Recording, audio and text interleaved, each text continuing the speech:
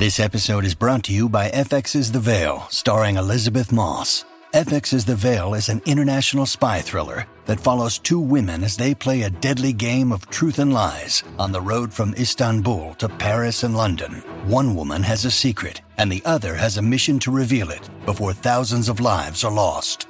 FX's The Veil, now streaming, only on Hulu. When you need mealtime inspiration, it's worth shopping Kroger, where you'll find over 30,000 mouth-watering choices that excite your inner foodie. And no matter what tasty choice you make, you'll enjoy our everyday low prices, plus extra ways to save, like digital coupons worth over $600 each week. You can also save up to $1 off per gallon at the pump with fuel points. More savings and more inspiring flavors make shopping Kroger worth it every time. Kroger, fresh for everyone. Fuel restrictions apply. Welcome to Not Over It. I'm Becky Kirsch, managing editor at Pop Sugar. And I'm Zareen Siddiqui, director of partnerships at Pop Sugar. On this week's episode, we're diving into Becky's brain. What? Just kidding. Just kidding, not really. But we are diving into Bo Burnham's brain, specifically talking about the new Netflix special that he has called Inside that you encouraged me to watch. Yes, Bo Burnham's brain has been on my brain a lot recently, as anyone who I've spoken to now knows. It's been on my mind. But before we get into that, something else that's been on my mind is my Not Over It for the week, which is, why are people putting mustard on watermelon? Oh my God, I hate this. I hate that Why? I hate that you showed it to me. I hate that I have knowledge of it. I just became aware of this trend. I guess this started on TikTok at the beginning of May, where this very enthusiastic person was putting French's yellow mustard all over his watermelon and claiming it's delicious, and is so excited about it to the point where I believe he has to be trolling. It matches so well with the watermelon, he says. Why are we putting condiments on fruit? No, we're all allowed outside of our houses now. So what's still happening with the food experiments? No, Go. who thinks about this? I don't know. And then Lizzo had to do it, so then that gave it a whole new life of... Well, now it's got a stamp of approval. Now everyone should do it. Watermelon is delicious on its own, and keep your condiments and your fruit separate. And that's all I have to say about that. Disgusting. This is why people hate America.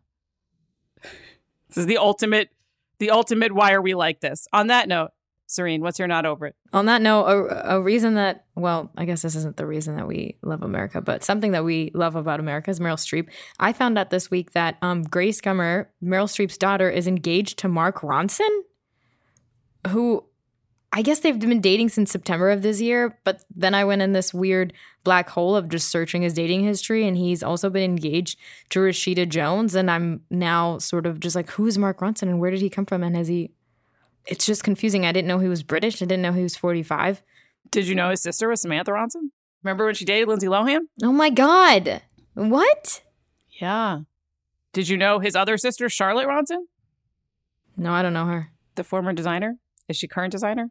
She was a designer. They're twins. Oh God. Wait, so you've just been unaware of the whole Ronson family? I guess, yeah. I only identify like Mark Ronson with that Bruno Mars song. That's it. I have no like idea who he is outside of that. What? That's Mark the only Ronson. song. Yeah.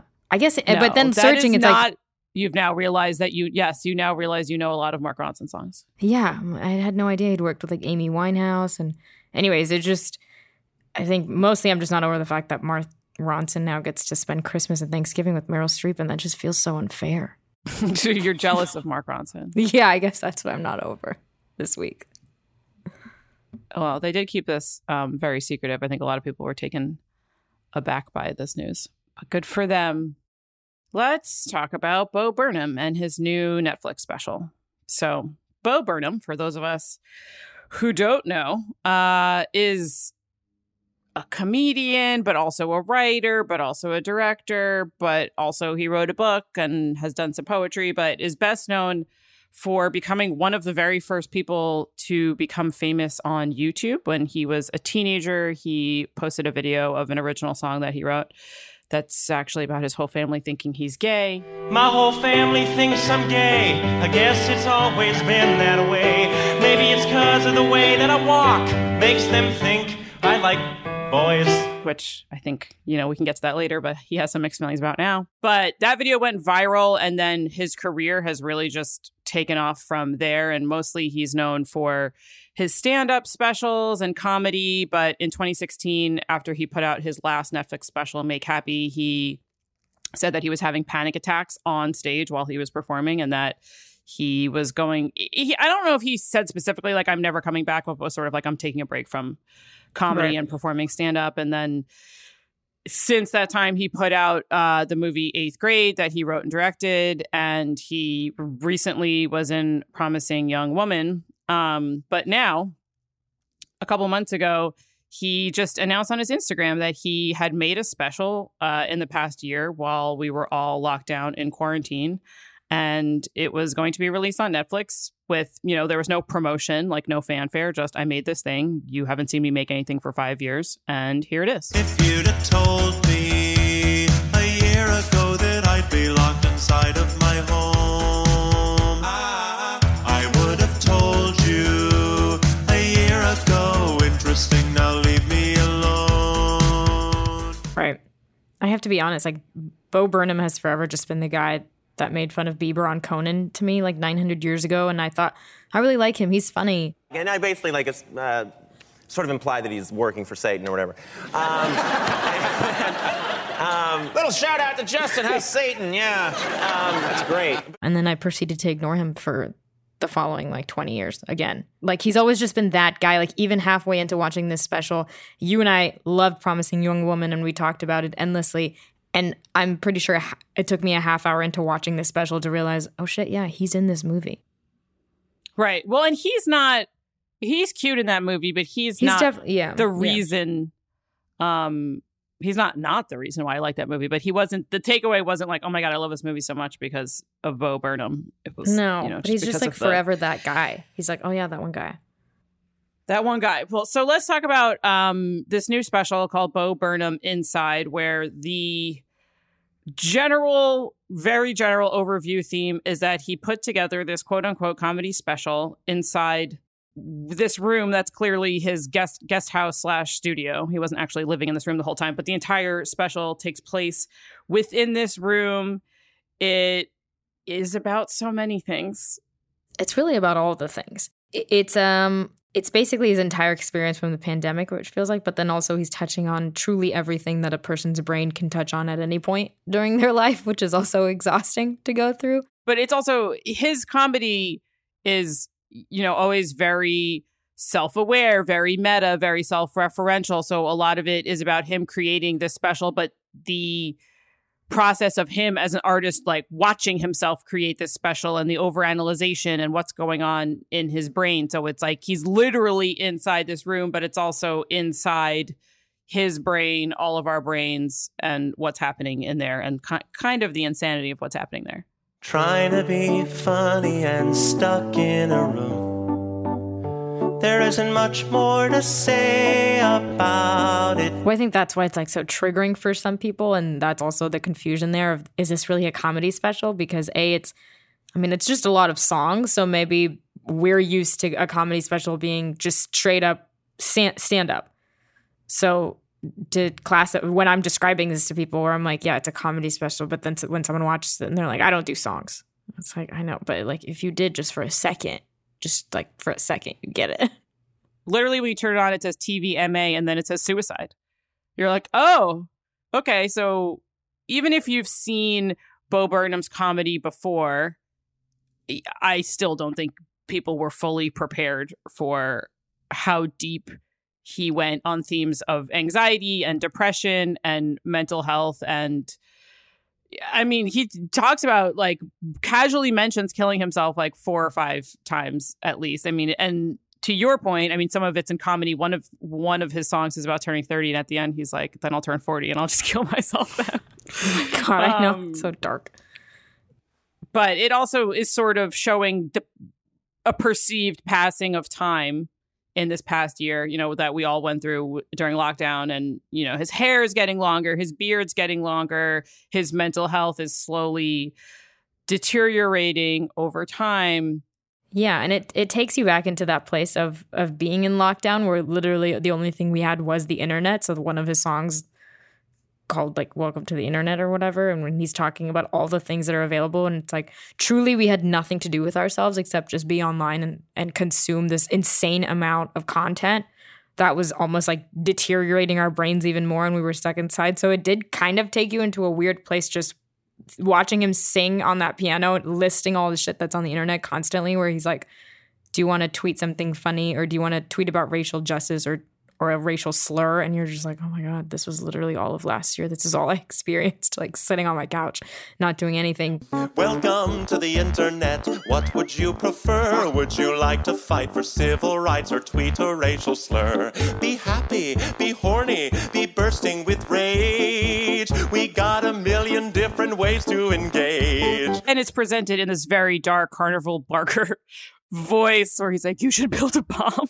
Like, he says, you should kill your mom. He says, here's how to build a bomb, and you should kill your mom. So this is where he's towing the line between tragedy and comedy, so to speak. You know, some of the other songs that are about being on the internet are straight up just like, you know, they could be SNL skits, like Lonely Eye, like things you see on SNL, like FaceTime with my mom and White Woman's Instagram, but they all go a little bit deeper or a little bit smarter. And the more times you watch them, the more you notice different aspects of it that sort of brings a humanity to it. So it's really combining straight comedy where the first time you're just like, oh, this is hilarious. And you watch it again and then you're like, oh, this is sort of serious. Like, this is sort of sad. Like in this whole entire song about sexting where he's like talking about trading emojis back and forth and everything. But then when you notice he's like the backdrop of him has all these words on it. And if you pause it, the words are just like an entire dialogue about consent. It's right. Like, oh, I just want to make sure you're comfortable. And like, I don't want to do anything you don't want to do. And like all these other things. So has a lot. There's all these like little Easter eggs, hidden meanings and everything also, which makes it. This also that also just makes it a harder, like, who do you recommend to watch this? Which I know we were talking about, but it's like, I could only recommend this to like specific people that wouldn't question my sanity if I did tell them to watch it, because like mostly if I told my mom to watch this, I think she'd fly out to New York and like make me enter some program of like, why are you watching this over and over again? Yeah. Well, I have found now that they've started to release some clips of it online, I find a clip that I know will resonate with the person. So for you, I tried a few on you. It took me a few. At first, I was just like, please watch this. And you were like, I'm busy. And then I was like, okay, how can I lure her into watching this? I didn't initially want to send you any clips of it because I kind of wanted you to go into it cold. But then I became impatient. And I tried sending you a couple of Instagrams, but you were like, haha, that's funny. And then I think where I really got you was with Turning 30, where he says all my stupid friends are having stupid children. And that's where that's the first time you felt seen by Bo Burnham. I'm turning 30, and now my stupid friends are having stupid children. My stupid friends are having stupid children. No offense to all my friends. I don't think your children are stupid, but you guys are having a lot of them. But it was the born in 1990 for you. Yeah, I just felt really relatable, and I was like, oh yeah, it's me he's talking about. Yeah, I was born in 1990. Now I'm turning 30. God damn it. And also just like watching that clip with, which we also talked about, the lighting where he's just standing in a room and he keeps doing these like weird strobe lights where it's like purple and then he hits something on his foot and it's like a white spotlight and he's just sitting there in his underwear. And you're like, what's going on?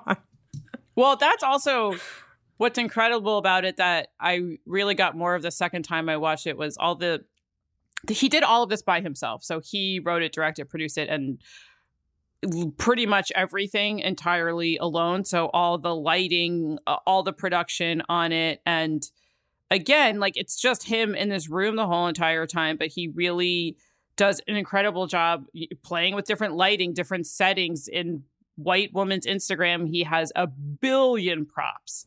Oh my God, like, I know. So many different props that the dedication is insane.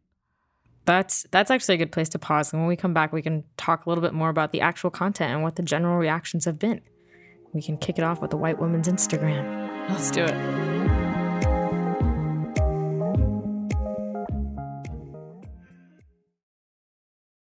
Look, Bumble knows you're exhausted by dating. All the must not take yourself too seriously and 6'1" since that matters. And what do I even say other than hey? Well, that's why they're introducing an all-new Bumble with exciting features to make compatibility easier, starting the chat better, and dating safer. They've changed, so you don't have to. Download the new Bumble now. This episode is brought to you by Shopify. Whether you're selling a little or a lot, Shopify helps you do your thing, however you cha-ching. From the launch your online shop stage, all the way to the we just hit 1 million orders stage. No matter what stage you're in, Shopify's there to help you grow. Sign up for a $1 per month trial period at shopify.com/special offer, all lowercase. That's shopify.com/special offer.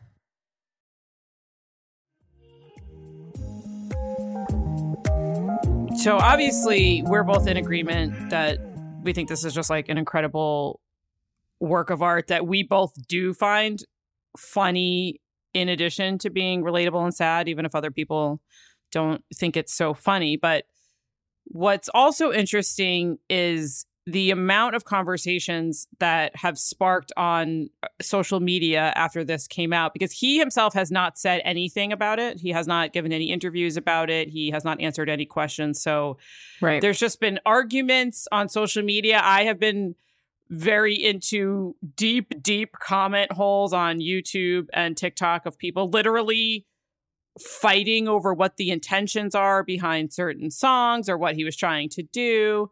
I know there's been a lot of talk about White Woman's Instagram. White woman, a white woman's Instagram. Latte foam art, tiny pumpkins, fuzzy comfy socks.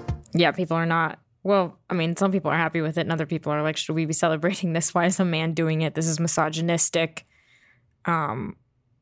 But he also does it in a way where it's still like, you know, he's trolling. Obviously, you know, the lyrics are like an avocado, a novel, a couple holding hands. Is this heaven or a white woman's Instagram? So it's like, it's funny. Like, obviously he's trolling, but then there is an instance where he also reminds us that they're human. Mama, I miss you. I miss sitting with you in the front yard, still figuring out how to keep living without you. So I don't think it's all malicious. And I also don't feel it's misogynistic, but that also could just be me like really leaning into the song with Bo Burnham and being like, you're correct. This is exactly. No, you're just like, get on the train until he's proven to be a cannibal. We're here for it. But yeah, no, I agree. And I think that sort of describes a lot of his work in general, that it's presented as a certain way where at the beginning you think he's just, you know, making fun of the common things that we have all seen on many Instagrams, and that doesn't mean it's bad. But even when he shot it, the whole thing, the screen sort of is presented as an Instagram square, and then it sort of opens up when it gets into this more serious aspect where he is describing an Instagram post about this woman's mom who died, and it's like very sincere and goes on for quite some time to really make the point. Perhaps the point is that this is actually a person who, you know, there's more to them than just what they're presenting on Instagram. That being said, it could also be argued that it's showing how everything that they post is so calculated, including these deep, heartfelt tributes where you're like, why is this on social media? It's also been interesting to me to see the arguments of people.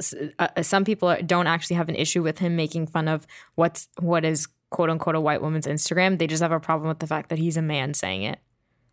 Where it's like they agree with the content, they just don't like that he's the one that's doing it.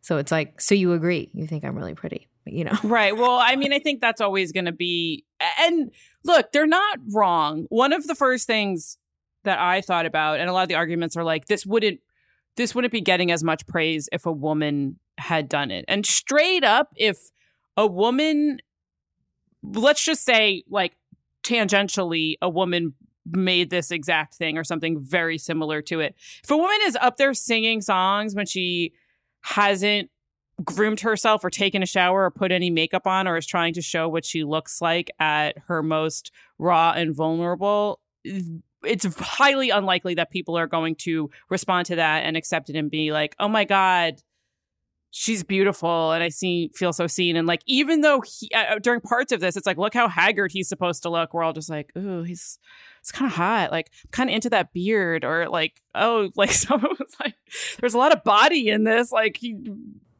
takes his pants off and or specifically if it's like a woman singing in her underwear, it's like, oh, okay. Like, right. What is she trying to do? For him, it's coming off as endearing, but if a woman did it, I don't think it would be received as this endearing, like, oh, look, he's clearly having a mental breakdown, but this is so artistic and great. If a woman did this, I think it would be like, wow, she seems insane. She should get some help. Right. Or she's vapid. She's annoying. All these things. So fun to be a woman.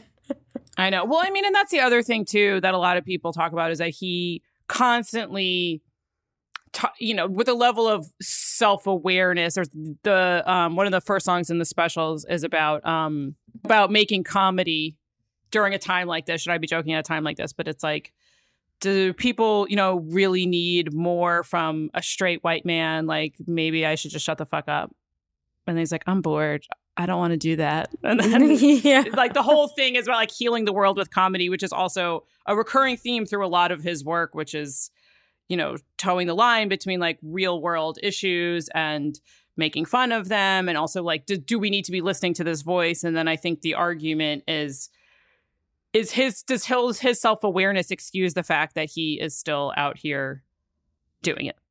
And we're listening to it and responding to it. I'm a special kind of white guy. I self-reflected and I want to be an agent of change. So I am going to use my privilege for the good. Very cool. Way to go. I do think it's not meant to be consumed isolated. Like, just listen to a white woman's Instagram by itself. Maybe like I can understand why people would be upset, but it's like this entire body of work. If you keep going down further, he has a song called Problematic where he's like addressing the fact that he grew up in an overwhelmingly white neighborhood. And he used to like, go to church every Sunday. And when he was young, he was making comedy as a sheltered kid. And he says like, I said offensive shit. Father, please forgive me for what I said. I grew up as your usual suburbanite, a tiny town in Massachusetts, overwhelmingly white. I went to church on Sundays in a suit and a tie, and spent my free time watching Family Guy. I started doing comedy when I was just a sheltered kid. I wrote offensive shit, and I said it. Father, please forgive me, for I did not realize what I did, or that I'd live to regret it. So I can get the frustration, but I also feel like you can't judge any single song by itself because it's an entire body of work. So when you get to other parts of it, then you're kind of like, okay, well, he's like to your point, he's self-aware enough to like realize all the stupid shit he's done too, where he's singing about how he was dressed up as Aladdin, but he didn't, paint himself brown, but it's probably still not okay or whatever. So I don't think it's I don't know. To me, it's okay because I don't think it's an isolated thing. It's supposed to be consumed as an entire body of work, and that's how you should be consuming it, despite like the random clips floating around on the internet. Well, also, my takeaway from this isn't let's not give credit where credit's due for something that we think is really interesting, introspective, entertaining, thoughtful, and just like creative in a way that blows our minds. Like, it doesn't have to come at the cost of also trying to give more women a platform to be funny and have their work recognized. Like, it doesn't have to be a one or another thing. Yeah. Like, what should he like dedicate his whole entire life to something else because he's a man? That's the part that I don't really know what people want. Yes, he should only talk about all of his comedy specials should just be him listing other women that are trying to get into comedy. That's it. That's how he can help. I think he made up that Aladdin story, but he definitely has skeletons in the closet. No, yeah. He's a straight white guy. They all have skeletons in their fucking... No, I mean, they're not even in the closet. His skeletons are like out of the closet. He has like... A lot of his early comedy is about people thinking... I mean, that song, it's like, my whole family thinks I'm gay, but he really leans into that a lot in some of his earlier stuff. And he's definitely a little self-satisfied about not being offended by people thinking he's gay, but it's like overcompensated by the fact that he keeps bringing up that he's not offended by people thinking he's gay, to the point where it's like, let's just move on. Like, we get it. You're not gay. And you're also not offended by people not being gay. But he doesn't talk about this in this one. So I'm like, look, the growth. He's talked about it in his last 2 specials, and now he doesn't. So he recognizes himself in a way that you would if every single thing you ever made, or a lot of things you made, are still living on the internet and people are still consuming them from when you're 16. That's terrifying. That's terrifying. So I know we talked a little bit about, you know, the struggle of describing this to people and being excited about it, but also not really sure what they're going to take away from it or if they're going to like it. But it does seem universally the people who I've been able to convince to watch it have all liked it on various levels. No one's been like, I couldn't get through it or I didn't like it. But what's interesting to me is how different people relate to it, or like what they take away with it. You know, like the basic, like FaceTime my mom or white woman's Instagram stand out as some of the funnier things where people are just like, oh, this was really funny. This is sort of how I was, you know, got into this special. But a lot of the relatability is definitely in, this is what I felt like during COVID, because so much of it is just being alone or being in this room or feeling disconnected or relying on the internet like we talked about. But a lot of it is also people who have experienced certain mental health issues, specifically depression or anxiety, have pulled out certain bits or certain songs and been like, this is what my anxiety feels like. There's one bit where he sings a song and then he's doing a satire of a reaction video where he's reacting to his own song. And then he just keeps like reacting to the reaction, to reacting to the reaction. And he's criticizing and judging himself over and over again. And one of my friends was like, this is the most accurate portrayal of what my anxiety feels like. And yeah, is that's the song that's called Shit, where he's like, wake up at 11:30 feeling like a bag of shit, or oh, that's a different song. But yes, I also think that song just like, I haven't showered in the last 9 days, or just remember staring at this. He just talks about staring at the ceiling, waiting for this feeling to go away. And I just remember so many days like after work in the pandemic where I'm just like in my room, literally my parents' house, like looking at the ceiling fan, and I was like, oh my God. Well, I feel like shit. Oh, shit. Feeling like a saggy, massive sack of shit. Yeah, and that's where I think a lot of, you know, in a very smart way on his part, I think a lot of his songs, or, you know, some of the things he says, it's not that I don't believe it's coming directly from him, but I also think he knows what the human experience is and what the conversations are. And then he puts it to this catchy beat where everyone can relate to feeling like shit at some point during the pandemic. And then there's also a bit that people don't talk about as much because it wasn't a song, but he's sort of goofing on Twitch or these videos that people make where they're playing a video game and people are literally just watching them play the video game.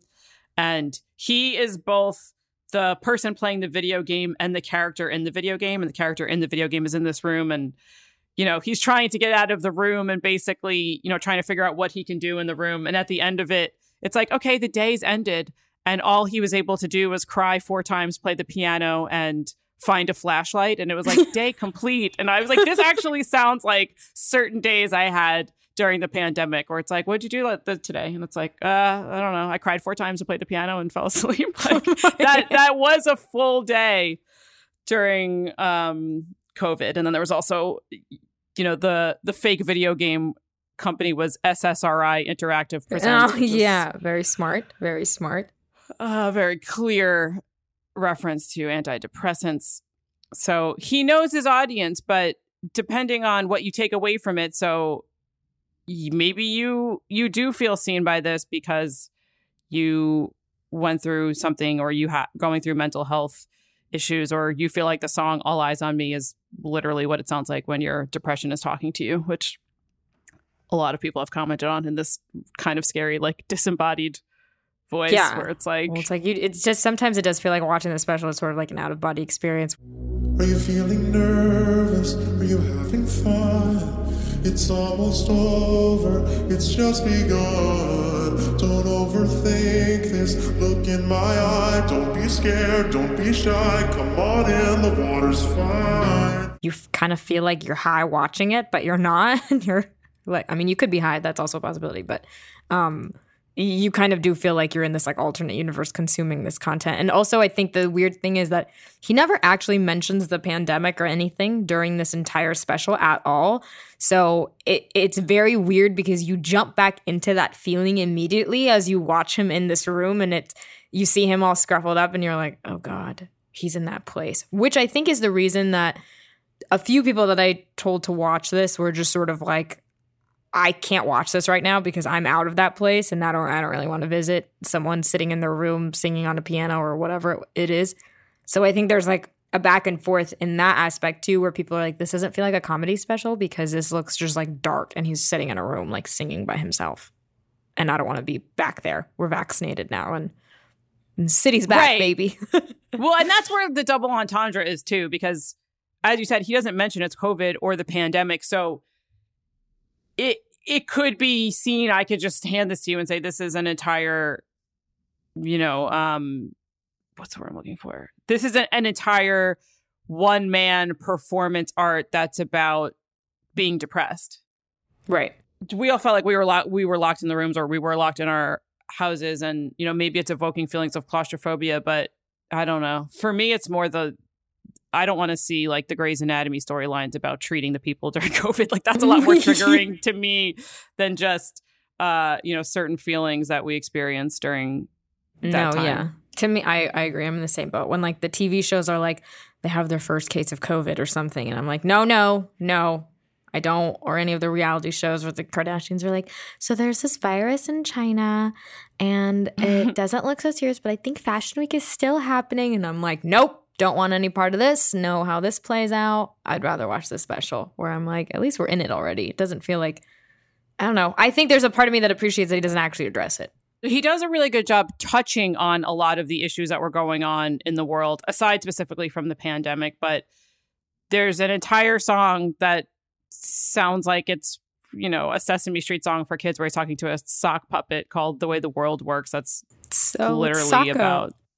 Yeah, it's about racism. That is how the world works. Really? That is how the world works. Genocide the natives say you got to it first. That's how it works. That's pretty intense. And then there's an entire bit about being a brand ambassador when a brand is trying to to advocate for these important causes. Where, he's like, who are you trying to be, Bagel Bites? It's like, the question is not if you want to buy Wheat Thins, it's if you support Wheat Thins in the fight against Lyme disease. Well, it's right. It takes you back to that place when you had those memes during the pandemic where it was like, here's Marshalls coming out with like their anti-racism policy. It's just sort of like, oh my God, what's happening? Every single person is in on this conversation, but you're actually not doing anything. You're just releasing these statements. Except for Ben & Jerry's. Ben & Jerry's continues to be the best at this. Well, and then, of course, there is not one but two entire songs about Jeffrey Bezos. And when I say entire songs, I mean 1 minute clips. Jeffrey Bezos, CEO, entrepreneur, born in 1964. Jeffrey Bezos. They're the best songs ever. Just amongst some of your... You should play that in the background as he launches himself out into space next month. Isn't that what he's going? That's all I thought of when I saw those headlines. You just hear him in the background. Come on, Jeffrey, you can do it. Born in 1964. Outrageous. Okay, I think this is a good time to take a break. Okay.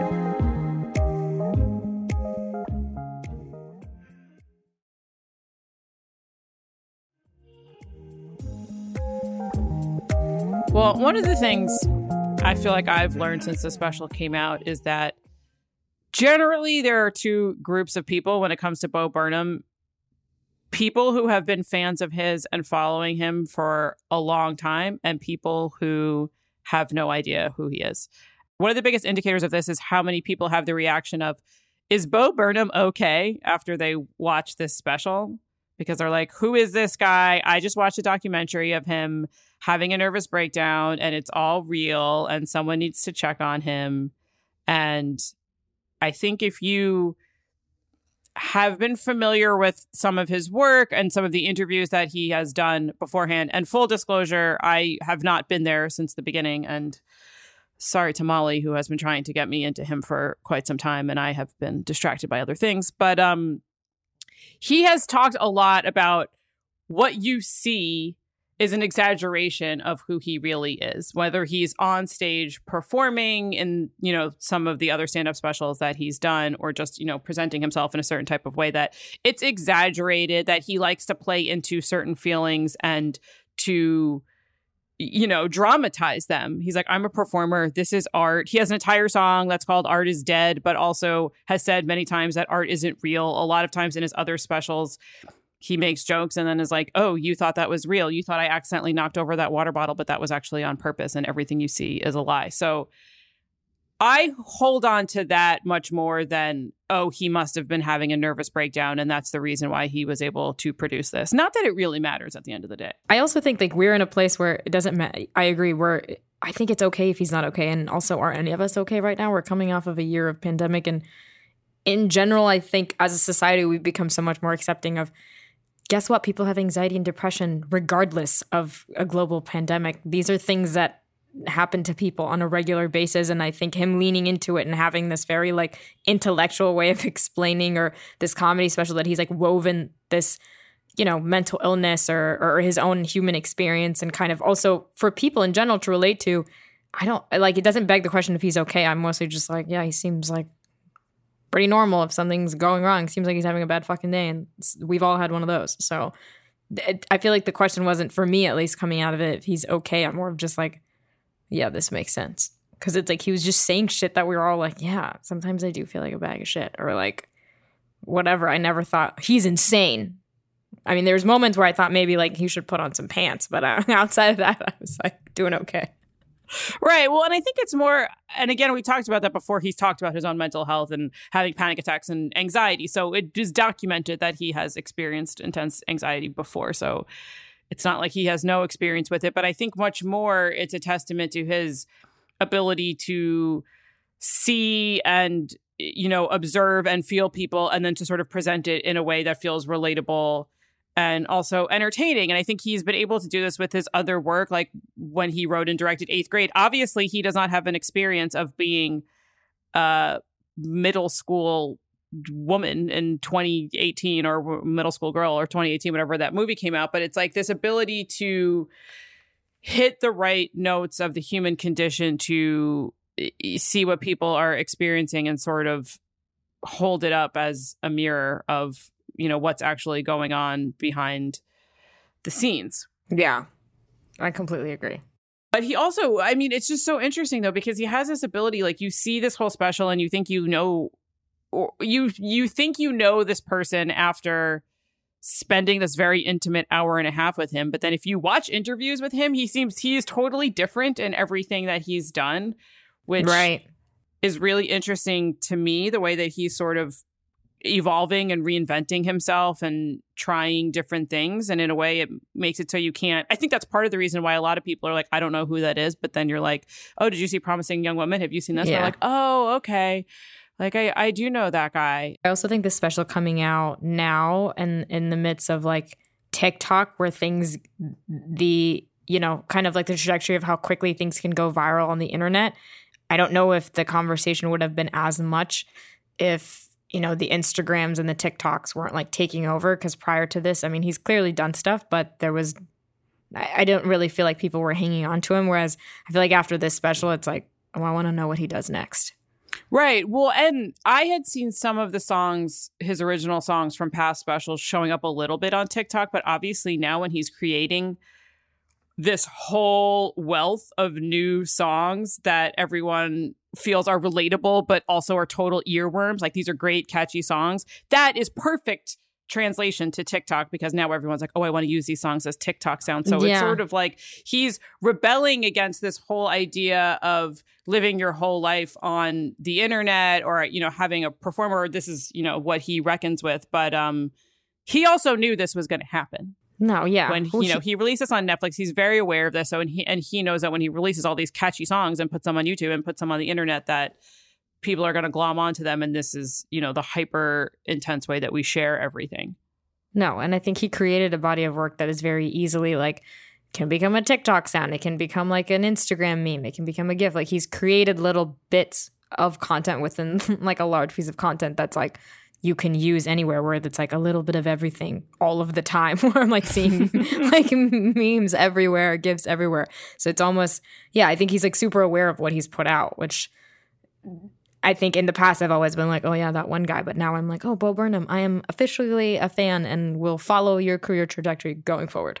You're going to follow him right to Sesame Street. It is funny to think that he's going to be writing songs for a Sesame Street movie, whereas on the one hand, some of these songs... Slightly horrifying. Well, some of these songs you're like, oh, like that's how the world works. Like with different lyrics, that is literally a great Sesame Street song. And a lot of his songs just have that, you know, sort of catchy, upbeat thing. But it is weird to see this and then be like, oh, now he's going to write, you know, like Lin-Manuel Miranda, you expect to be writing songs for Sesame Street because he's not examining his own darkness.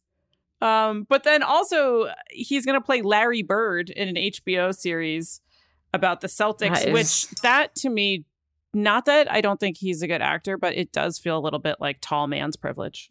Well, yeah, I mean, Larry Bird's like 6'9", so he even Bo Burnham is not to where Larry Bird is, but also to me, because I view Bo Burnham as, I think he's just like a dorky, tall, white guy. I don't see like a NBA legend. It's like hard to imagine. Not yet.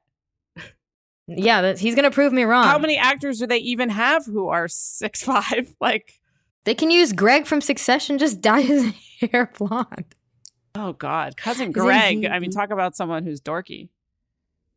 Nicholas Braun. No, Nicholas Braun can that's never. True. Nicholas Braun is less dorky than Bo Burnham to me in real life. Really? I disagree. Did you watch the entire video about the antibodies? Yeah, but like in interviews and stuff, he comes off like less chaotic dork than Bo Burnham. Both very endearing, but you know, I don't know. Either way, I'm really excited for that Larry Bird movie, and outside of whoever's playing, I like stuff like that. So yeah, and then, give it to me. Give me the content. Give it to me all the time. A little bit of everything all the time. And then finally, we just have to mention part of, you know, to round out the full picture of, you know, all the facets of Bo Burnham that are interesting. He has also been in a relationship with Lorene Scafaria, who is a very accomplished director and screenwriter. She directed Hustlers and Seeking a Friend for the End of the World and The Meddler, and wrote them. And they're like a real power couple. I don't think a lot of people knew that. No, I had no idea until you told me just now. She also dated Adam Brody, who was also in Promising Young Woman. Oh, God. It's a complete loop. We really come full circle here. Adam Brody's pretty special. He opens the movie only like he can. We have a history. Wait, why am I talking? Well, overall, we recommend you check out Bo Burnham Inside if you haven't already. It's on Netflix. You'll laugh, you'll cry, you'll have an existential crisis, and some interesting conversations with your friends after. All right, Becky, you ready for your burning question? I guess. If you had to be stuck on an island, which terrible PR couple would you choose? Kourtney Kardashian and Travis Barker, or Kanye West and Irina Shayk? Well, are Kanye West and Irina Shayk even really dating? They're definitely in France on an island together. I guess Kanye West and Irina Shayk. Oh. I don't have any interest whatsoever in Irina Shayk, but Kanye West seems like he would bring some level of entertainment to help pass the time. And I would rather listen to Kanye West perform anything than Travis Barker can only drum, and I assume we don't have access to a drum, and I don't want to hear about Poosh. So that's my... You don't? No. That's my final answer. DJ, play Problematic by Bo Burnham. I'm problematic. It's a problem. When I was 17 on Halloween, I dressed up as Aladdin. If you like this episode, be sure to subscribe, rate, and review. Have something to share? Email us at notoverit@popsugar.com. Not Over It is a podcast from Pop Sugar and iHeartRadio. It is hosted by me, Becky Kirsch, and Zareen Siddiqui. Our producer is Emily Feld. Our editor is John Ross. Our executive producers are Lisa Sugar and Brett Kushner. Thanks for listening.